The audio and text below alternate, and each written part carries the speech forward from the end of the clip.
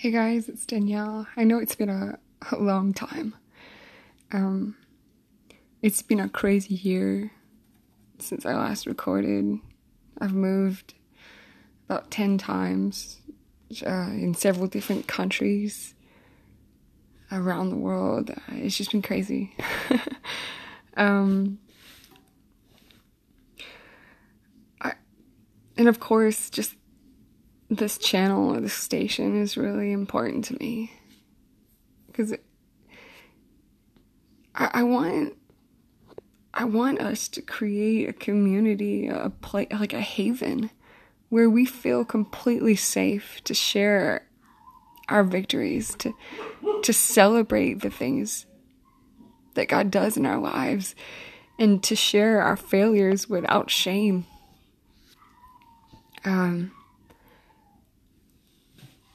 Several years ago now, when I was 25, I flew 6,000 miles back to my parents' house. And one day I was sitting alone with my mother, and I just started sharing with her something I had done. I mean, probably to date, one of the most shameful, like monstrously shameful things I have ever done. And I just poured my soul out. I laid it bare before my mother. And whenever I finished, she just sat there looking at me in silence. And I'm sitting there now that it's out, kind of fidgeting and just feeling like garbage. And after a little while of her saying nothing still, I just looked at her and I asked her, knowing this about me, Mom, how could you ever love me? And then that question is what finally broke her. Her eyes were so full of tears that hadn't fallen. They were just like big water balloons staring back at me, and she had such a lump in her throat that she could barely breathe.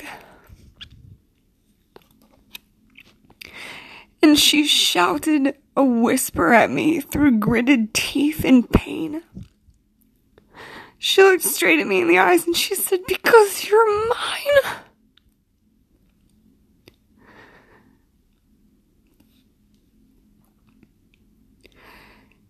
Now, I had a taste of what she meant when she said that. You're mine. Nothing changes. That's not how love works. Years before that, I had a best friend. I mean, the best friend, the kind of friend who... It's the kind of friendship that nothing really can kill. No matter what happens, they're still there. And years before that, my best friend, I mean, like Jonathan and David kind of friendship. Like, I loved her more than my own soul. And she had gotten into an abusive relationship, and I was always a wild card who couldn't be controlled. And so, because of this abusive relationship, he identified me as a danger to their relationship, and I had to be removed. So for 4 years, she and I didn't speak a word. She wasn't allowed to. And I loved her enough to let her make her decisions, to let her make her mistakes, even though I knew that this relationship would nearly damn well kill her if she stayed in it. And 4 years later of just complete silence, I had begun traveling the world. I was all over the place. One day, I think about midnight, I opened up my messages and there was a message from her out of the blue. After 4 years of silence, and It began with the line of, "I know you hate me, but..."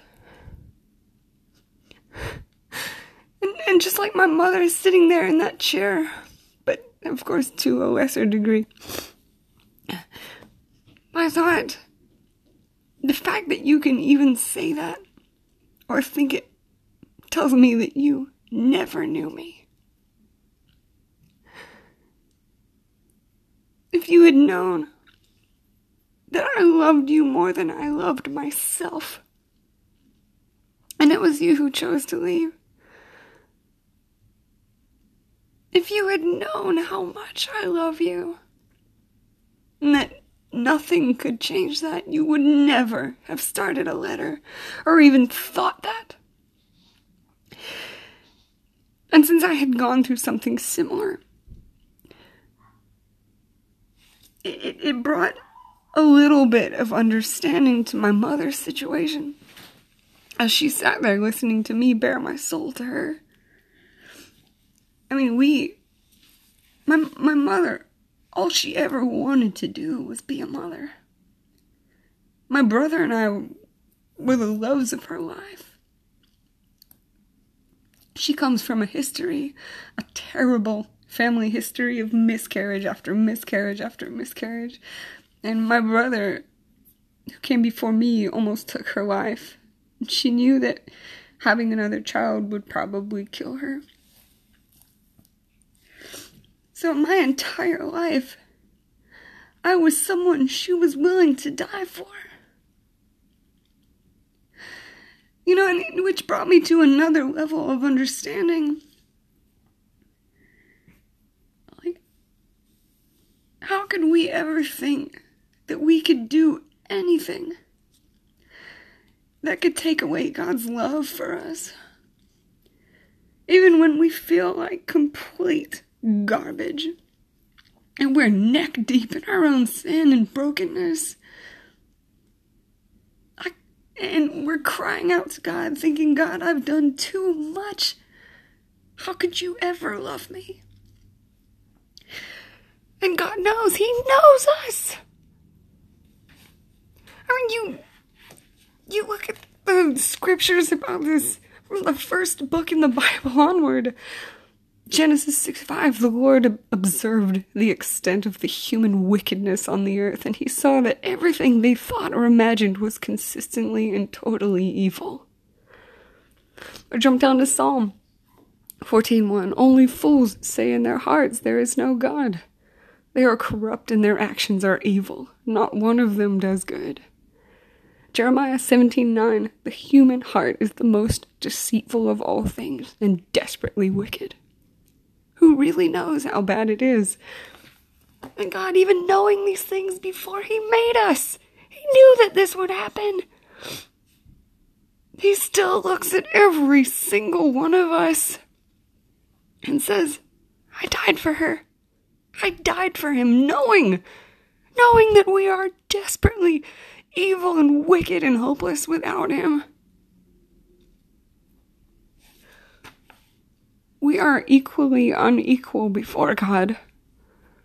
None of us deserve his mercy, his patience, his love, or his forgiveness, and yet he gives it. My brother and I both had to be cut out of my mother. She gave up her body for us, and she would gladly have given her life, and she was just a person. But even as a person, she knew the Lord and she walked with him. My entire family is saved because of her.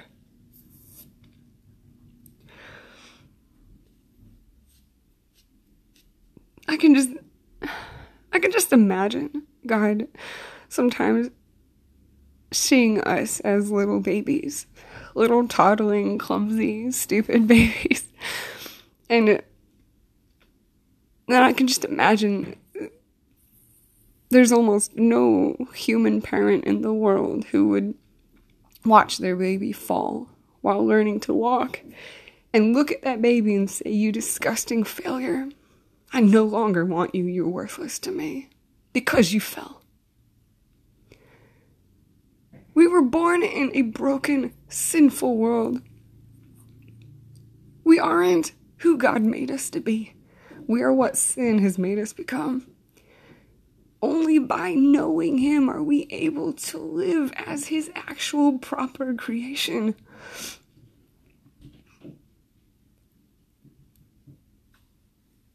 We can't do it alone. We can't do it without him. And so he doesn't look at us and see failures.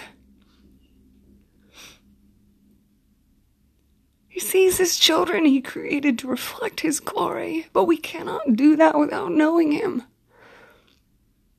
Without fully seeking him. Like, you look at the life of King David. He wasn't a good man. He was a polygamist. He was a murderer, an adulterer. And yet every time he sinned, he ran. He ran and poured out his soul at the feet of God and begged for forgiveness. And that's the thing about repentance. Repent. Repent and mean it.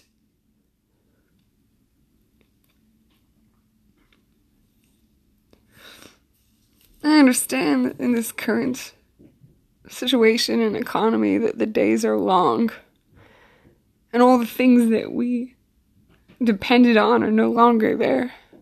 Many people have lost their jobs. They don't know where their next meal or rent is going to come from. They don't know when they're going to work again. Some people, all they had going for them was their job. Only people they ever mattered to were their coworkers. And a lot of people are finding themselves desperate and coming up short and alone. And if we think about it, life is actually really, really simple. We were created for love, to love and be loved, to love God with everything we are, to know him. And if you think for a second that anything you have done could make him love you less, you never knew him. Make that your greatest desire. Get in your closet, get on your knees and pour your heart out to him and be quiet. Be quiet and listen to what he actually has to say. God, bring us back to you. That is my prayer. Bring us back to you, Lord.